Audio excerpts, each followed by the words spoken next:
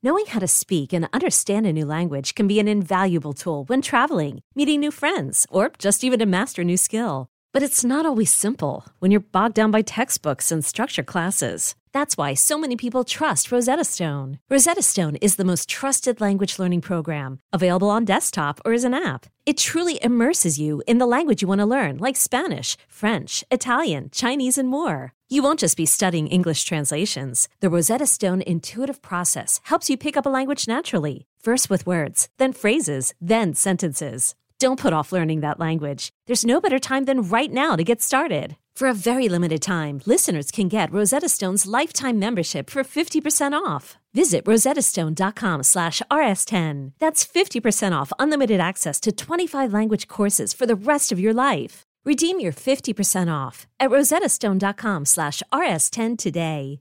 Let Tend Dental make your dream smile a reality. We offer a variety of top-rated treatments, including Invisalign aligners. And for a limited time, Tend is offering $750 off orthodontic treatments. Offer valid through January 31st, so don't wait. Visit hellotend.com/sale. That's hellotend.com/sale. And book your free consult today. Hey folks, this is Kevin.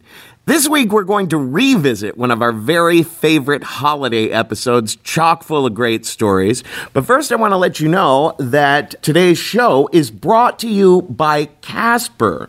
You can get $50 toward any mattress purchase by visiting casper.com/risk and using the promo code RISK. That's CASPER.com/risk and use the promo code RISK. Now listen, Casper sent me one of these mattresses, and these things are amazing. This is a one-of-a-kind hybrid mattress. It combines premium latex foam and memory foam. This is the kind of mattress that you could pay upwards of $1,500 for in the store. But with Casper, you'll only be paying $500 for a twin or $950 for a king. And it's completely risk-free. It's free delivery and free returns within a 100-day period. Just the right sink. Just the right bounce. I'm telling you, I'm in love with this mattress. And it's also amazing the way that it comes. It comes in a box. You can't believe it fits a mattress in there. And then you break it open and it kind of assumes its full form. Anyway, act now and get $50 off any mattress. Just visit casper.com/risk and use the promo code RISK. That's CASPER.com/risk, and the promo code is RISK. Also,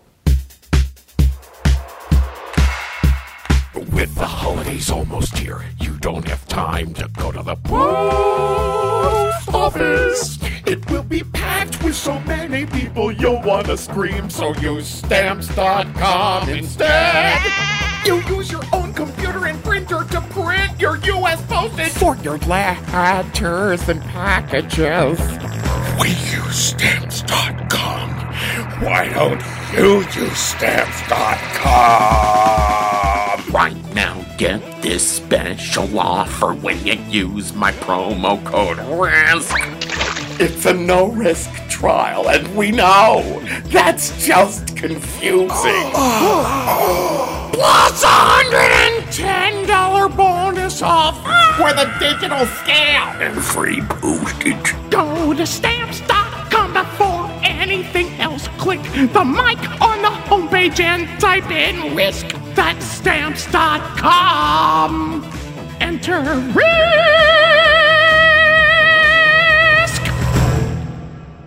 now here's the show.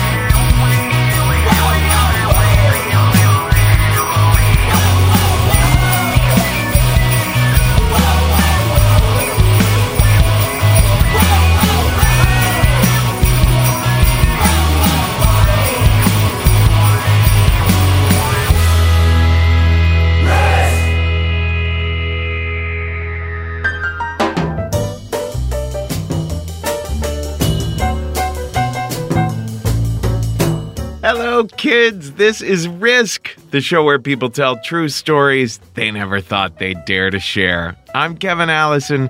This is Ramsey Lewis Trio behind me now. And this is the first of this year's 2 Holiday Stories episodes. It's always a loaded time of year to be collecting stories. People have the big things on their minds. Faith is a big one this time. For adults and kids. Adults have this man they call the Son of God to have to wrestle with. A lot of people this time of year are like, how do I feel about that dude? And just to keep things a little painful, along with all the pleasure, we give the kids this figure, Santa, to be all, bewildered and suspicious about. And of course, there's family stories. And the stories that come to mind when you bring up family and Christmas with people are the times that things kind of, went skidding into the guardrails. No one brings drama into your life with quite the depth and zest that your family members do. And one of the things I love about this year's, the collection on this and the next episode, is that we have several stories from you guys, from Risk fans who wrote into us. And there's a truly extraordinary one coming up. A Risk fan named Christine. She's getting her PhD at Columbia University. She wrote in with this story that kind of knocked me out on paper, and I thought, let's give her a chance to do that on stage in New York. And that was a good idea. We're going to hear Christine's story in just a bit, but first, another Risk fan. His name is Steve Spatucci. He wrote in with this story, and I realized we were born right around the same time when he was telling this story because every toy he mentions, I played with quite a lot when I was a kid. So let's roll it on back to 1976, my friends, with Mr. Steve Spatucci and a story we call Taking It to the Man.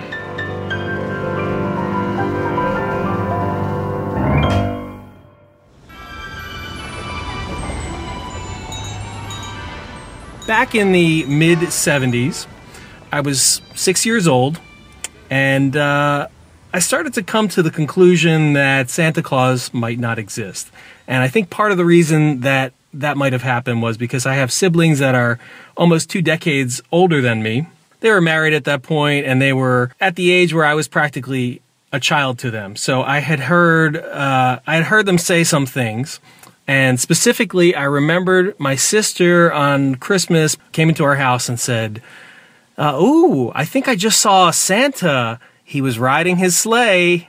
And that's when I first noticed that, that intonation adults get when they're making something up. I went on and started to analyze the way adults talked about Santa. And I just realized, it kind of broke the seal. And I realized this is not true. So I told my parents about it. And they were angry. And I think they were mostly angry not because they thought I'd lost any kind of chance to have that, Santa, the mythical figure, but I think they just didn't want to lose the fact that they could blackmail me with the whole Santa myth. So I think this was probably in the month before Christmas. I was going to be making an appearance at a department store in North Jersey. My father had told me that he made special plans for me to see Santa Claus. And he was a department manager, so he had some pull there. I had already overheard my parents saying that they were going to use Santa in this instance to convince me that he was real. But to my face, what they told me was, oh, Stevie, you gotta go. You gotta go see Santa. He's gonna get you up there, and he really wants to meet you, and he really wants to talk to you about the way you've been this year and how you've been a good boy. And I was pissed because, that only reinforced the feelings that I had already that he wasn't a real figure. So I came up with a plan, and it was kind of an evil plan, but I knew the layout of the store. So before I went to see Santa, I went down the toy aisle, and because my father was a department manager, I kind of had free reign there. So I went down the toy aisle, and I found a bunch of action figures. Rock'em Sock'em Robots, which was the classic robotic boxing game. The $6 Million Man was everywhere. You could peel up his arm and look at his circuitry inside. There was the Evel Knievel collection, including the stunt bike, which I already had. Plenty of Hot Wheels, air hockey, and other 70s toys. And I walked down and took it all in and took my pick of what I believe were just a series of no-name action figures. And through my head, I was just running through like, I know I can pick these heads off like cherries. And I went down, ripped open the blister packs, and took about 3 or 4 heads right off and put them into my jacket pocket. My plan was to have a little blackmail information for Santa. So, because my father had so many employees, there was a kind of a big special moment. I think they were all in on it, and they knew that when I went up to see Santa, that they knew that what was going on behind the scenes. And I saw my parents watching me, and I saw all the employees watching me. The way this Santa setup was positioned, it was in the front of the store, and it was on a platform, so there was a really harsh sunlight coming through. And it was a typical Santa, probably a 50-year-old man who just happened to have a white beard and didn't do much throughout the year. And I do think there was a point where he was so sincere that I actually regretted what I was going to do, but I muscled through it.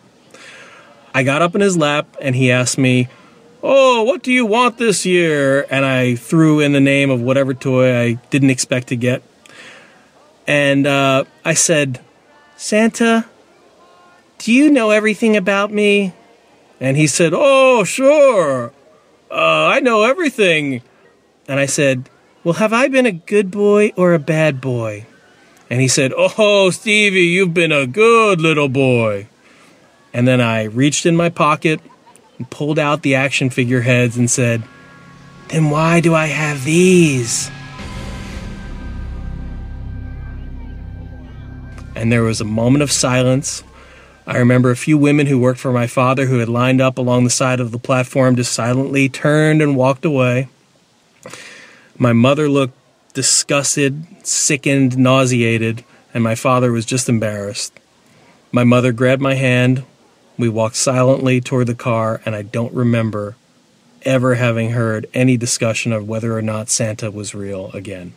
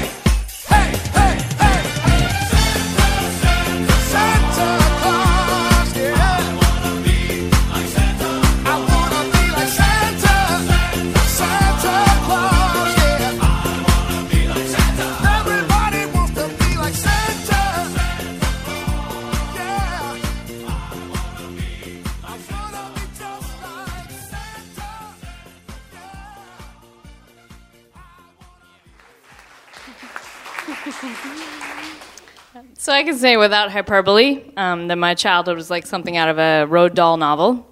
I, for whatever reason, latched on to reading and learning at a super young age, but I am from working class people, Republican, really not educated, very passionate about their uneducated views. And so a typical Monday night in my household would be me in the hallway devouring a bookshelf filled with a motley collection of whatever the church library was done with, and my family, my parents and my 2 brothers in the living room with their TV dinners, yelling at the TV, like at the grown men, roughly fondling each other on the National Football League. This was a typical Monday night. I am the only person in my family to go to college. I'm the only person on either side of my family, as far as you want to look, ever to go to grad school, ever. So my family, let me start here.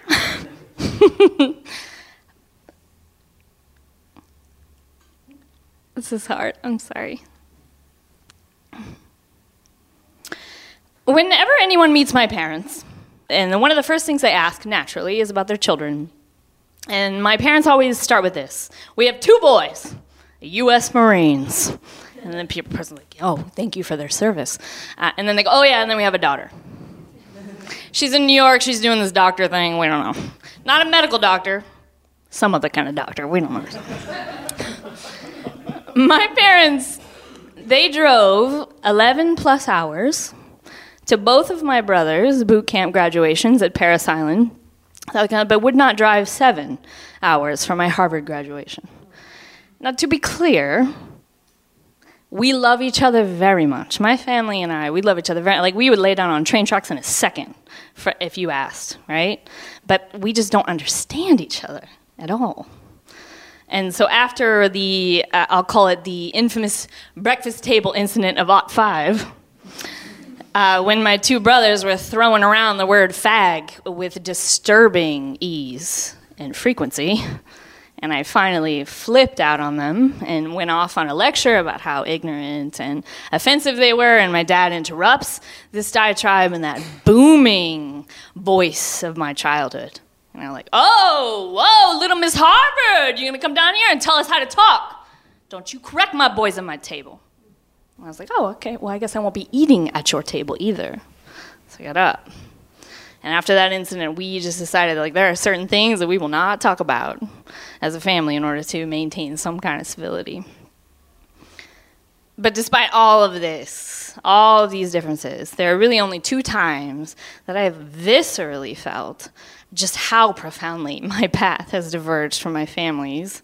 And one of them was 2 Christmases ago, when my dad's friend Walt brings over a gift for my dad, and it was a mint condition World War II rifle and a Marine issue knife. And of course my brothers, they're immediately drooling over this. They come over, they're like fondling the wood on the rifle and running their fingers down the blade of the knife, and I'm in the corner reading my New Yorker. And ignoring them until one of the brothers says, like, he has an idea, Matt. He's like, oh, hey, Mom, go get the camera. And I lift my eyes like, what's going on? And I see my youngest brother kind of disappear into the hallway, and the middle one, Matt, his shirt, he had taken it off, and he was adjusting the strap of that rifle around his chest. And then Derek, the baby, he comes back into the living room, and I see what he's been doing in the bathroom. And my stomach has only dropped like that one other time. And it was the first time Derek came home after boot camp, and he wanted to show me something on his laptop. And we sat down on the couch, and he opened it up, and there, as his background image on his laptop, was a picture of a dead man, splayed on his back, like rifle in his hand, and just a mess of bone and flesh where a head should be. And I said, what the fuck is that? And he said, oh, as if he didn't even notice it anymore, double-clicking on the file he wanted. That's a dead Iraqi. And so when Derek comes back into the room that Christmas day, and I see that he's taken 2 towels from the bathroom, and he's wrapped one around his head and the other around his face. And he took a rifle from my dad's back room, and he announces to the room, it's time for some role play. And everybody starts laughing, and I'm the only one who's not. And they start posing for the camera, taking pictures of feigning fear, feigning death, feigning victory. And this is such a great time for everyone except for me. And I'm having difficulty breathing. And Matt extends the bayonet on the rifle and sends my mom into the kitchen for some ketchup.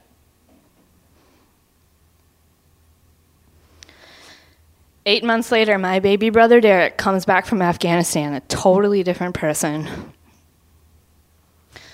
His brand new marriage is on the rocks. He is clearly racked by PTSD, but refuses to get any help for it, because in the Marines, if you get diagnosed with PTSD, it follows you around and you're not able to do certain things. So he refuses to go to therapy at all in order to avoid that. About a week after he got back, my parents threw a huge party for him. I went down for it. And long after everyone was drunk and passed out in bed, it was just him and me, and we were on my parents' porch in the house in rural Maryland, where there's a Marine banner in the window, there's Marine bumper stickers on the car. My dad has a Marine hat, my mom has a Marine sweatshirt. And he tells me about his buddy, his closest friend from Afghanistan, who came out to him after he already considered him a brother, and how that changed everything about what he thought about gay people. And he told me about everything that he had seen and everything he had done, really horrible things that he hadn't even told his wife, and that I won't tell you, to protect him. And the levity of that night with the ketchup, it stood so starkly against the weight of his actual experience that there was none of our differences mattered in that moment. And so I just cradled his head against my stomach and let him cry against my t-shirt. And we just felt everything that will always connect us, no matter what. Thank you.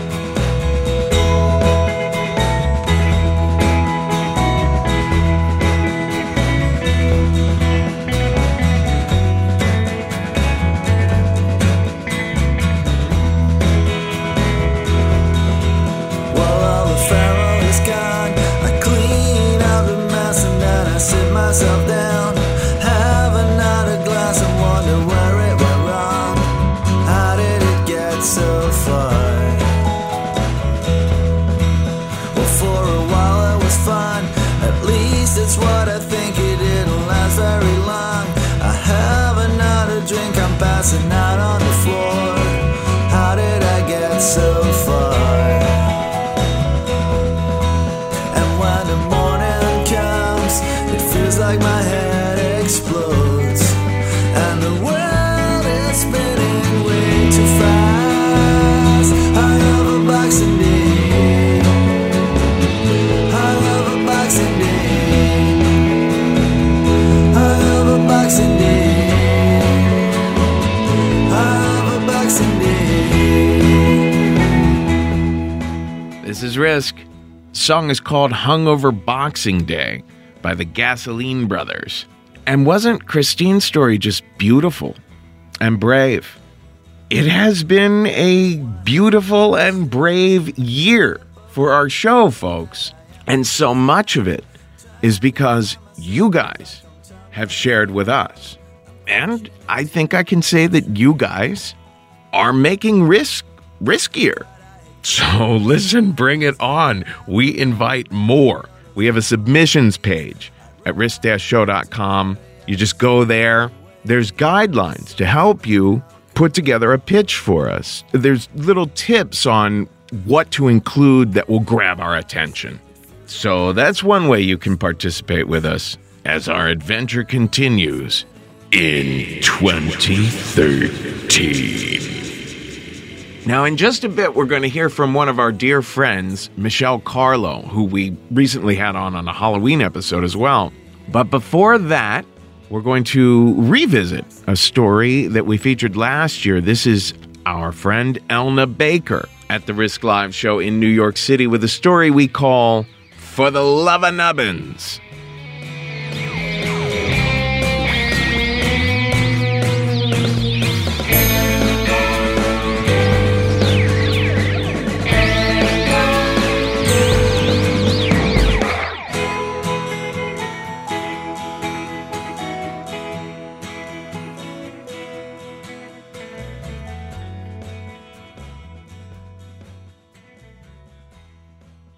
So I moved to New York to do acting, and I auditioned. I've never been cast once in anything. But the first acting job I actually was able to get was as a toy demonstrator at FAO Schwartz. And it's an acting job. You work retail, but basically you have to audition. You read a monologue by Princess Pretty. And then for 2 weeks, you have to rotate from toy to toy so they have confidence that you can do this. And there's like the fun toys. Like I like being on jewelry because I would just make earrings for myself all day. And you're supposed to give them to the kids. I never did. But then there were like sucky toys like Band in the Box where it's like maracas, a tambourine, and clapper. And you do that for 8 hours. Worst band ever. Or there was the toy veterinarian kit where you have like a stuffed animal dog and you'd have to interrupt families as they go through the store and you're like, Spot is sick. Can you help me figure out what's wrong with Spot? Which is like, basically like, you and your family want to be left alone, but I'm an actor. Mortifying. But after 2 weeks, I got assigned to the most high profile of the toys. It was the Lee Middleton doll collection. And I don't know if any of you have seen these dolls, but basically they're weighted in the head and the bottom so that they flop like newborn babies. And it's so creepy. And I worked on the second floor in the adoption center, which was this cottage that they built, and there were all these incubators and incubators of the babies, and there was a white picket fence around it and 2 rocking chairs. And a typical day of work would go as follows. Parents and their children would look at these dolls, and then if they were serious about adoption, we would open the white picket fence and escort the prospective parent, usually like a 7-year-old girl, into one of the rocking chairs, and we had to conduct an adoption interview. And again, I'm in like a nurse's uniform with a whole, everything. And it would begin, do you promise to love and care for this baby? Will you read to the baby? Will you change the baby's diaper? And the little girls would always answer, yes. And then you would get to the last question, what would you like to name the baby? And there was always like, Princess Tiffany of Fairy Flowerland. And you would write that on a birth certificate and hand it to the parent and then say, now all you have to do is pay the adoption fee, wink, wink, which was like $120. And, we were instructed not to use, you couldn't say purchase or cost or buy, because that would break the illusion of the world. And the other thing that, typically when it gets slow at work, you can talk with your coworkers. I worked with 3 other nurses. And but that would also break the illusion of the world. So if we weren't working with a customer, we had to always be holding, rocking, or bouncing the display baby doll. The display baby doll was on display for a reason. Something horrible happened in the factory on the day of its conception. Its head weighed 5 pounds more than all the other babies' heads. So you would pick it up and its head would just flop back violently. And its hands had been molded together so it looked like it had flippers. So that you pick it up, the head would flop back and the flippers would fly up. And it looked like a tabloid monster baby, which is how it earned its nickname. We called it Nubbins. And because Nubbins wasn't up for adoption, he didn't even have an incubator. He was kept in a cupboard, which was like so disturbing because he looked realistically dead. You just open the cupboard and be like, downward dog, dead baby. You'd have to scoop him up and pretend that you cared for him. So these dolls were really expensive. So for most of September, October, we weren't really selling them, which meant that we spent a lot of time holding, rocking, and bouncing baby Nubbins. So much time that like you kind of start to resent. I would complain of lower back pain. I was like, oh. So us nurses, we invented a game. And the object of the game was to try to get another girl to break character by doing something horrible to baby Nubbins. So like, I would open all the drawers and rock Nubbins' head into the jagged edges while like humming a lullaby. Or the best would be like, there'd be a whole group of people there and you really have to, you scoop up the baby, you really make it look like it's real, burp it, and then at just the right moment, you drop the baby. Everyone knows it's not real, but they still are like, oh, gasp. So, that we would just spend all day doing horrible things to Nubbins. And then, one day, it was right after Thanksgiving, everything changed. Do you guys know that there's that show Rich Girls? It was like the first stupid reality show about rich children. Tommy Hilfiger's daughter was in it. But they came to FAO Schwartz and they adopted a baby. And the day after it aired, suddenly, these were like the hot items to get for Christmas, and every mother on the Upper East Side had to have one for her child. And there was a line outside on the street of people waiting to adopt. And it, we couldn't, no more horseplay, no more pranks. It was like, adoptions left and right. And within 1 week, we sold out of all of the white babies. And it was 3 weeks until Christmas. The babies were already on back order, so there was no way to get any more white babies. All we had left were incubator upon incubator of minority babies. So every day the same scenario would repeat itself. These mothers, eager to get the hot toy of the year, would rush up to the adoption center, and you just watch. They would stop dead in their tracks, and their head would go from incubator to incubator. They'd pause briefly at the Asian baby, never mind, to incubator. And then they would look at us, trying their best to be politically correct. They would be like, I'm sorry, do you have any other shades of babies? Well, the toy manager had prepped us with a response. He'd taped a memo in the women's locker room that said, if the mothers express a disinterest with the babies due to their ethnicity, kindly inform them that while this is all the selection we have available, there's a wider selection available online. They can order online. Well, this isn't what these women wanted to hear. They would go on and on, and they'd be like, oh, don't you have something like my little Susan here? Just something that looks like Susan. And so this happened so much that we invented another game. And the game was this, if the little girl didn't care, but it was clear the mother did, we would put the mother on the spot by, we'd scoop up a baby and be like, oh, little Maria has really taken to you, and hand it to you would make an excellent mommy for Maria. And you just see these mothers in the background why are you doing this to me? What did I ever do to you? And the second game we invented involved Brad's memo. We'd, instead of saying whiter selection, we'd have to say whiter selection without getting caught or breaking character.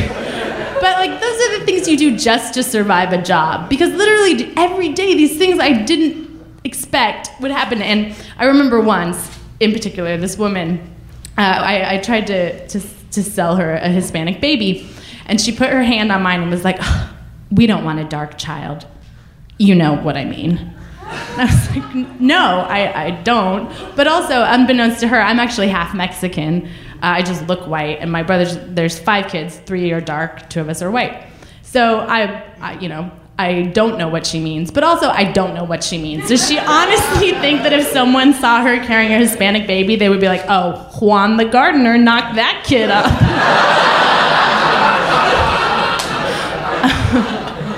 But this is only half the story, because while we had sold out of all the white babies, we still had Nubbins, who was white with red hair and these green eyes.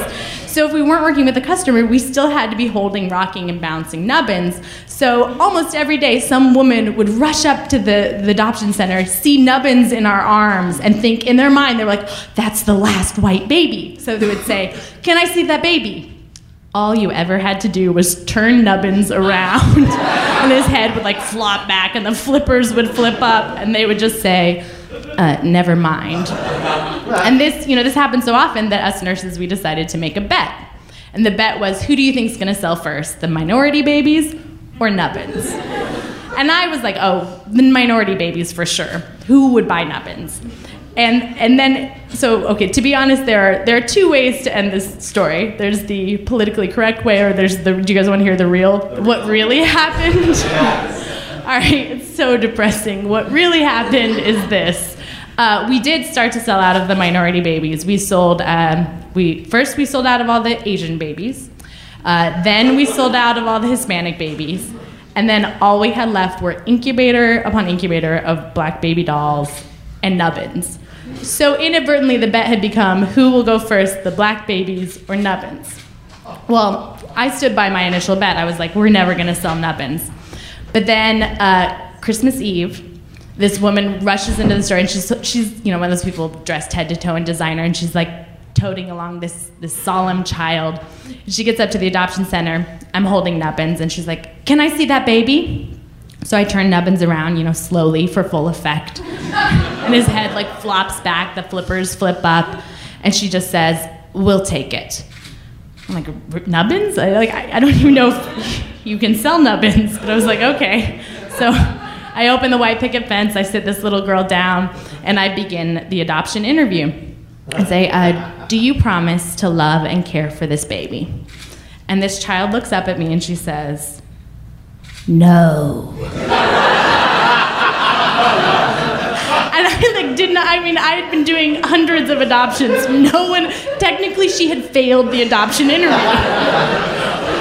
So I'm like, move on. I'm like, "Will you read to the baby?" And she's like, "No." So I skip to the last question. I'm like, "Well, what would you like to name the baby?" "Stupid."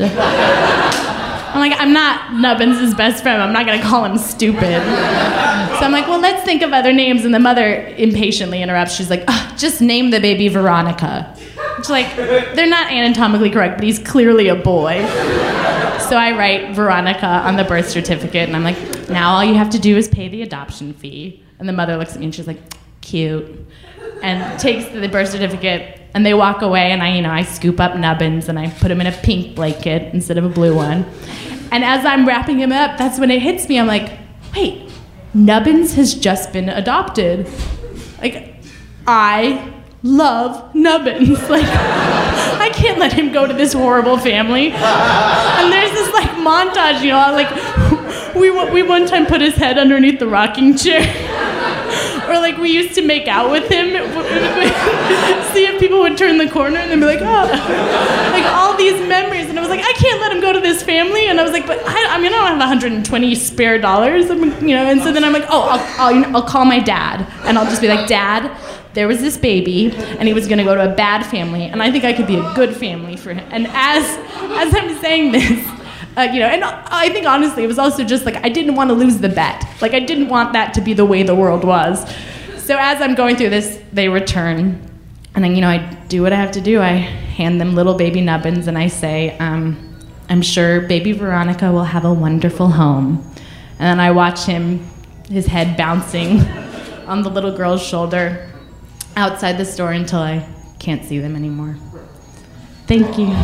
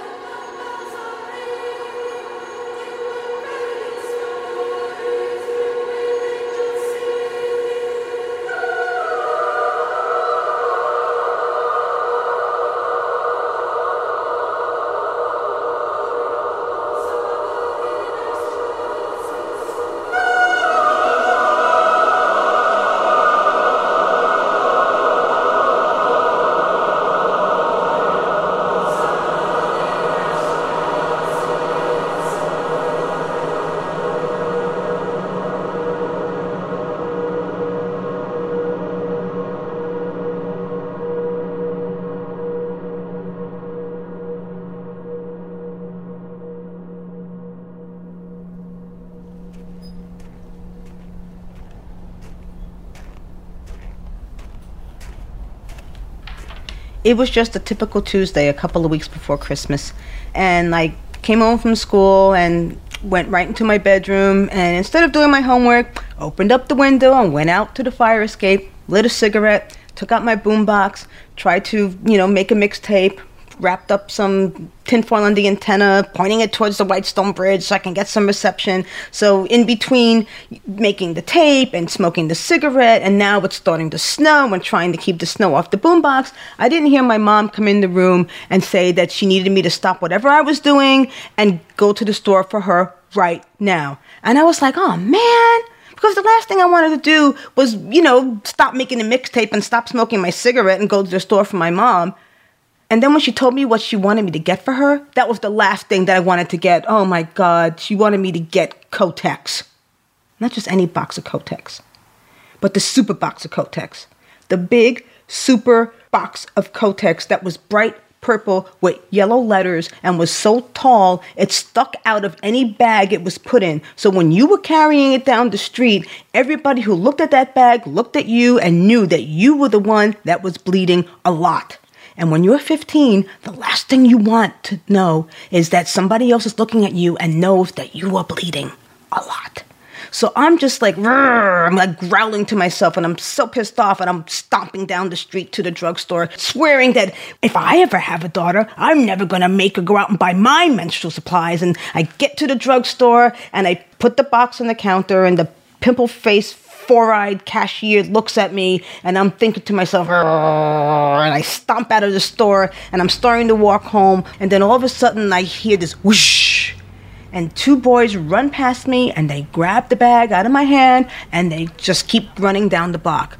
And I'm just like, oh my God, these weren't just any two boys. These were Dennis and Louie from the Overing Boys crew. They were like the two coolest boys in the neighborhood.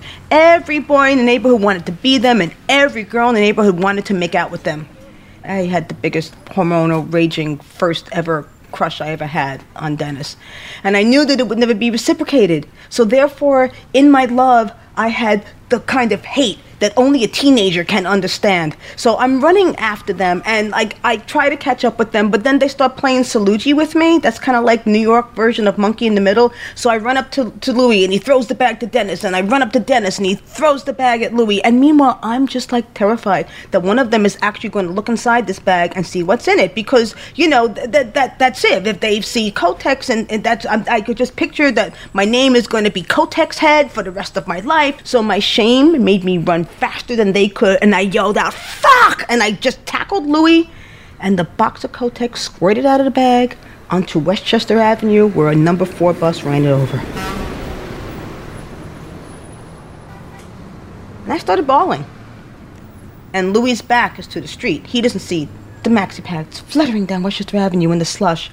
And he's just like, "Shell, it's only a box of cookies." And I was just like, "Cookies?" And then Dennis comes over and he says, "Shut up, Louie." And he looked at me. And I knew that he knew what was in the street, what was in the box. But for some reason, he wasn't going to tell. So he helps me up and he says, "Come on, Shell, we'll walk you home." So we start walking back towards my house, and snow was really coming down now. I mean, there was at least a foot of it on the ground. And we're walking, you know, in my neighborhood, past the houses of people with small budgets and large imaginations, and somewhere between the talking Rudolphs and the dancing Jesuses and competing sounds of Donna Summer Christmas album and Andy Williams Christmas album, we start playing. I remember twirling around trying to catch those big, fat, wet snowflakes on my tongue, and then Dennis scoops up some snow from a car and throws it at Louie, and then Louie throws the snow at me, and then we start like climbing onto the cars, and you could do that. There's no car alarms back then. So we just like pulling all the snow and throwing at each other, and then we start pushing each other down, and then we start running, and then we decide that we're gonna just start rolling. One of us fell, I don't know who started it, but then we'd like this giant teenage snowball, and we're just like rolling in the street until all of us, like, we just hit this light post, and it's like a spell was shattered or something. And I remember standing up, and somehow the three of us were holding hands, and this really freaked me out. So I just like dropped the hands, and I'm just standing there, and I remember the sun was setting, and the sky was just this blazing purple red, and in the halo of the street light there was this snowflake that was on one of Dennis's eyelashes. And I remember thinking that was the most beautiful thing I had ever seen in my life, and I knew that I had to stop looking at it, but I couldn't stop looking at it. And Dennis just kept looking at me, and he said, "Shell, are you home?" And I just nodded because I couldn't speak. And then Dennis bent down and kissed me full on the lips. And then Louie kissed me on the cheek. And then they ran up the block saying, "Merry Christmas, Shell!" And meanwhile, I was just like floating on this cloud because I had never really been kissed on the lips by a boy before. So I'm just like, oh my God, I've been kissed. I felt like in Rudolph the Red-Nosed Reindeer when he has the crush on Clarice and she kisses him and he goes, I'm cute. So I float up the 5 flights of stairs to the apartment, and when my mother says, where's my box? I told her the bus ran it over. And she made me pay her back out of my allowance. And when my father came home from work, he had to go out and buy my mother's box in 2 feet of snow, and he wasn't very happy about it either.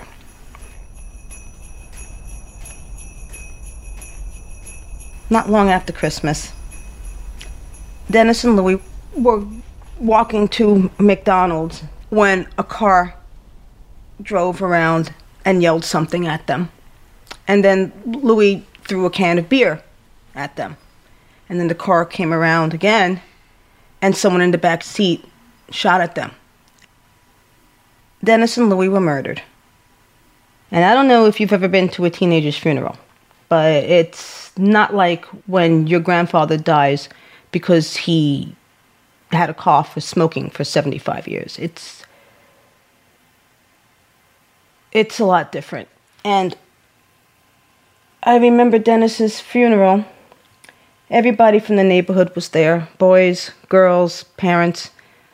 And I remember kneeling in front of the casket, crossing myself, and the casket was closed because they both died from massive head wounds. And I'm just there shaking and crying, and somebody kneels on the bench next to me, and it's Dennis's mother. And I look at her, and she was just the grayest, saddest thing I had ever seen in my life. And she asked me if I had known Dennis well, and I didn't know what to say. I just said, yeah, kind of. And she looked at me for a minute, and then she went off to talk to somebody else. But now I realize that she, Dennis's mother, was there alone in that huge room of people because I didn't remember seeing any brothers or sisters, no father, no grandparents, no aunts, uncles, or cousins. It was just her. And she was probably about the same age then as I am now. And because now I have an adult mind, I realize what a gift it would have been for me to tell her what a gentleman her son was. That he didn't betray my secret. That he played in the snow with me, and that his kiss was my first. And a lot of Christmases have come and gone since that day. But I will never ever forget what the wind and the snow and the colored lights gave to me and Dennis and Louie on the last pure night of our childhood.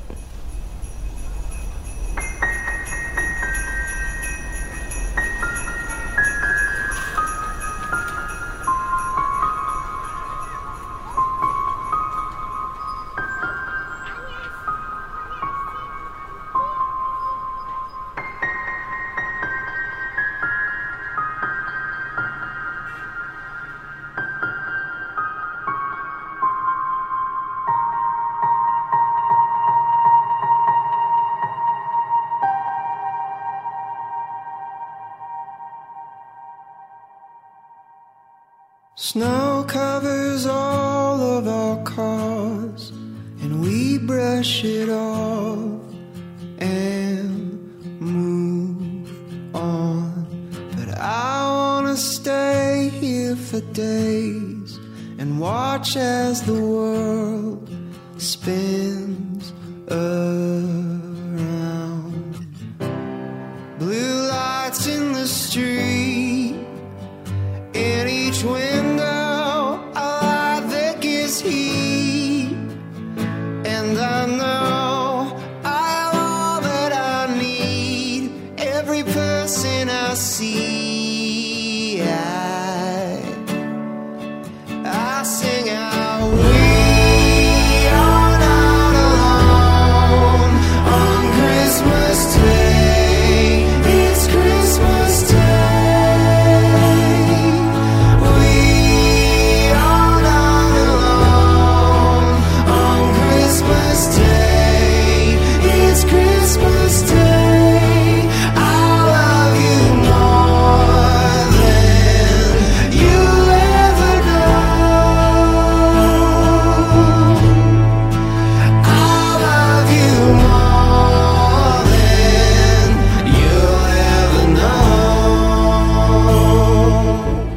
This is Risk. The song is called Christmas Day, We Are Not Alone by Paper Route. And we just heard from Michelle Carlo. That same story appears in a slightly different version in her memoir, Fish Out of Agua. Wonderful book. And it's a story she calls The Gift.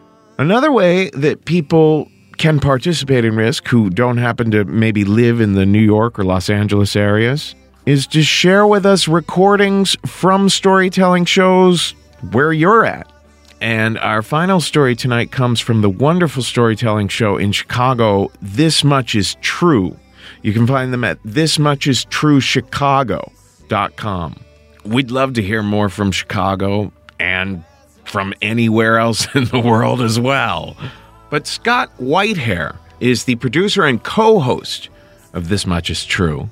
Scott is just a wonderful guy, and he shared this recording with us. I fell in love with it immediately. This is Scott Whitehair with a story we call True Believers.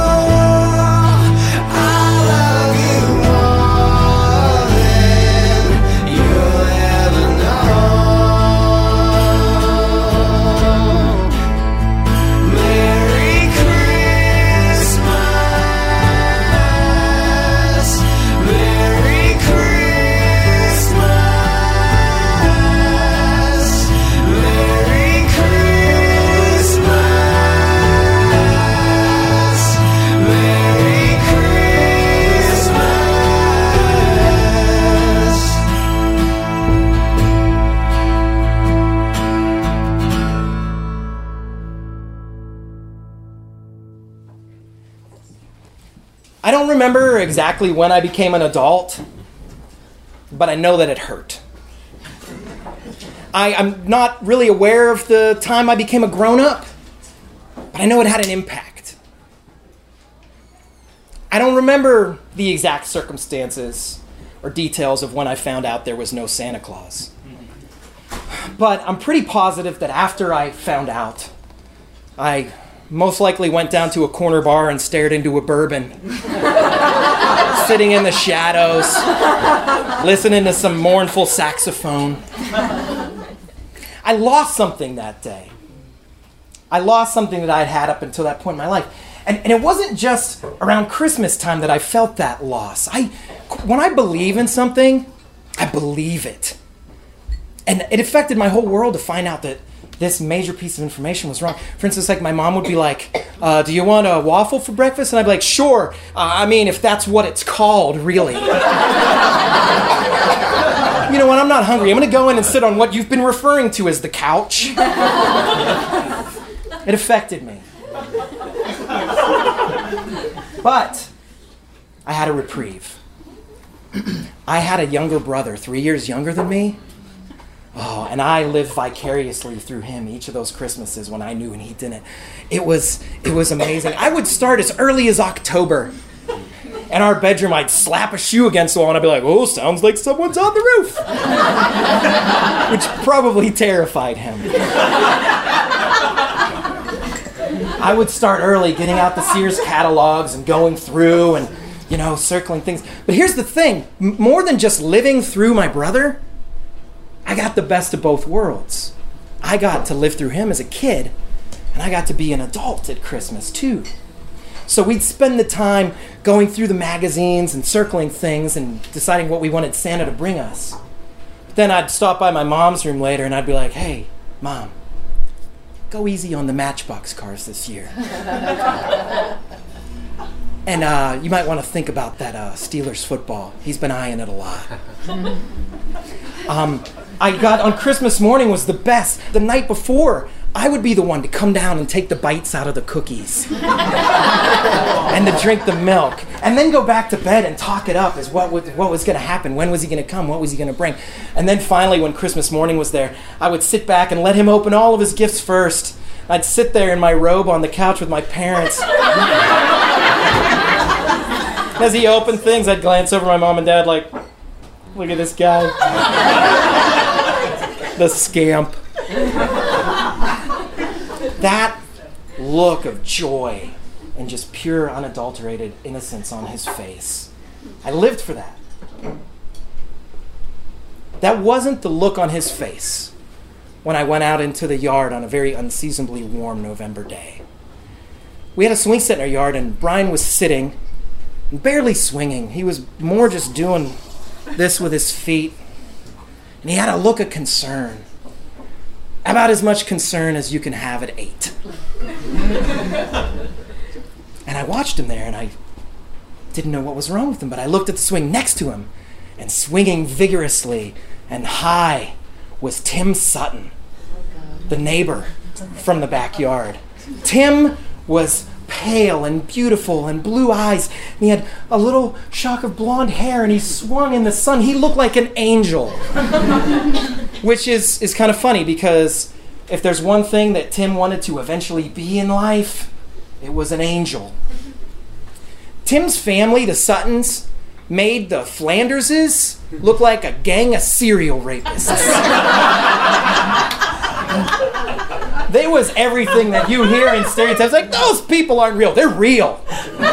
We had weird snacks when we went over there. We played biblical Trivial Pursuit games. I remember the one time looking through their window on the hill and watching as Ruth stood and Shelley played the piano for the family for like an hour. They were good. They were kind. They were friendly. They were warm. Everybody in my neighborhood besides them thought they were weirdos. You'd hear things like, I fucking believe these fucking guys eat dinner together every night. Or like, I saw Tim in the driveway. I asked him how he's doing. He called me sir. I loved the Suttons because I felt like they made our neighborhood better. I felt like they classed it up. At a barbecue, you had everybody carrying on and wrestling around and knocking things over, but the Suttons were sitting there, and that meant that we were okay. And I especially liked Tim, and I took care of Tim because I was a horrible Catholic. I'll be honest, I've eaten more pepperoni on Good Friday than most people have eaten the rest of the year. But I thought, if I'm nice to Tim, I'm not going to make it up there, but maybe he'll have somebody go easy on the lashes or the boiling water and things back to me. So I saw Tim, and he's swinging, and I see my brother, and I say, what's going on, guys?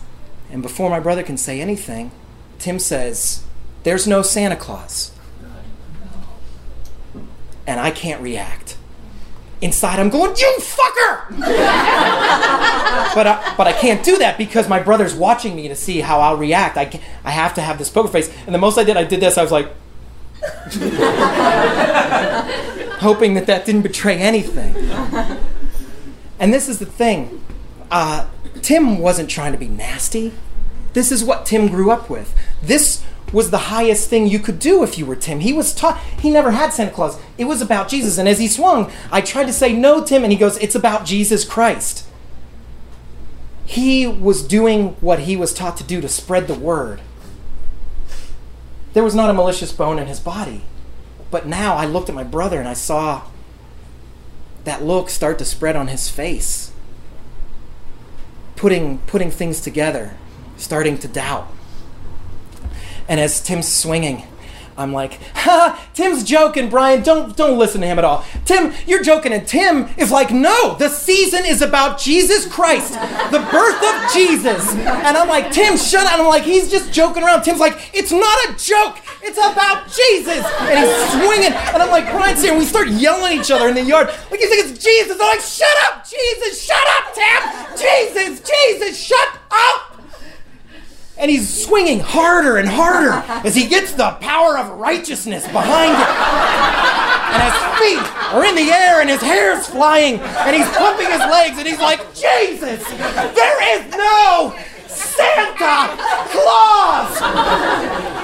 And I know right then, I look at my brother and I see it's slipping. It's almost gone. He's losing something. I'm losing something.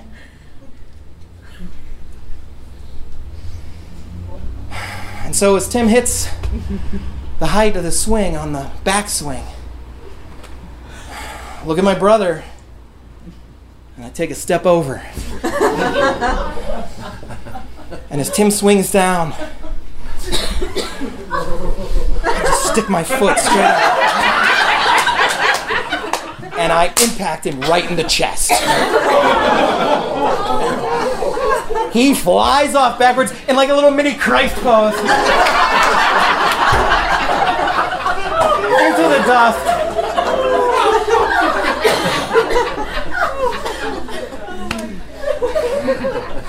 I look at my brother. He's no longer wondering if there's a Santa Claus or not. He's trying to figure out why I would want to viciously attack the neighbor boy. And so I look at him, I look back to Tim, and Tim is coming too. And he very slowly and methodically sits up, dusts himself off, he gets up, he glances at me, no judgment, he just glances at me and slowly walks on a tree, over, past the fence. We just watch him go. He goes out around the house. He tries the side door, it's locked, he comes over, goes in, closes the door.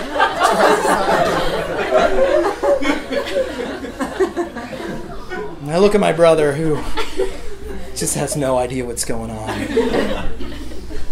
And I say, "Hey, Brian, I want to tell you something.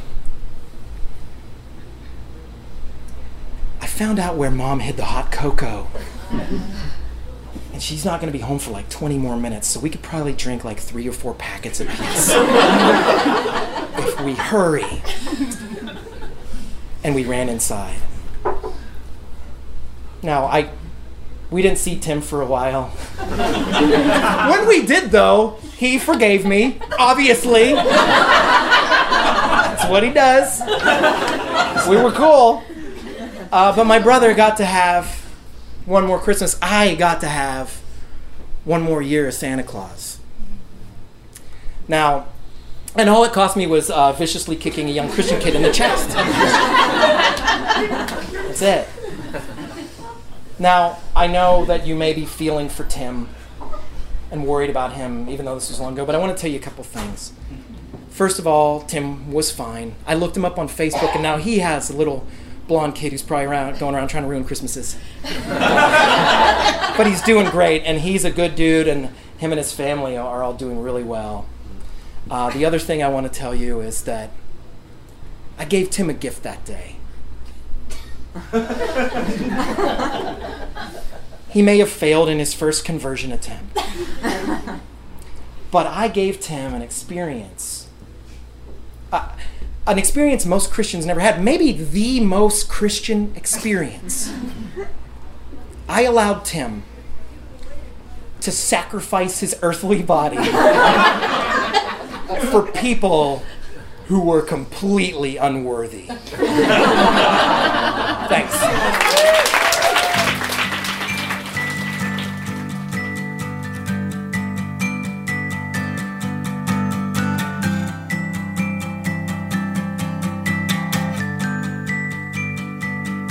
A deafening silence reigned on earth. No hope was found, no hymn was heard. The broken-hearted could not sing. Who will break down the soundless lingering?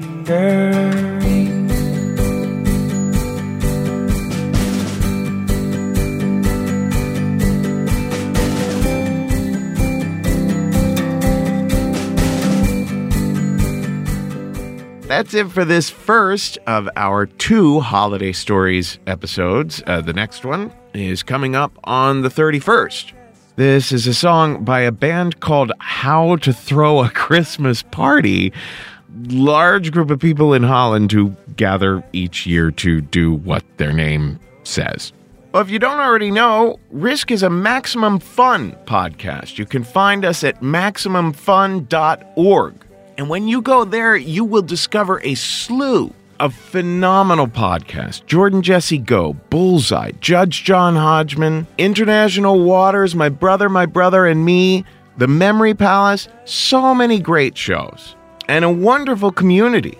Maximum Fun fans gather for Max FunCon twice a year, and they have a fantastic blog and a forum where every week you can find me talking to fans about our episodes. Now listen, we need your help to keep Risk running, and MaximumFun.org is the place to do it. When you donate there or become a member at Maximum Fun, that is how this listener-supported show gets its support.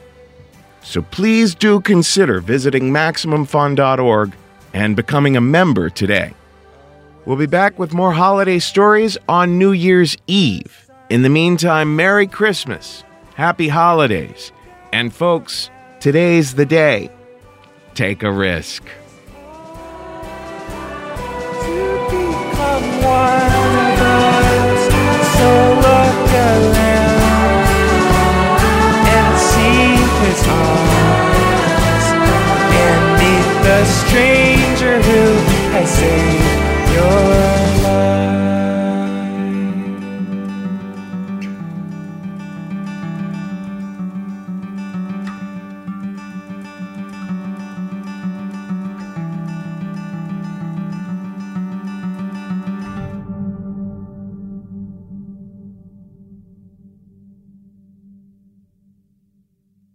This ends the recording of Christmas 1983. Please note that the word raspberry has never been used in this tape so far.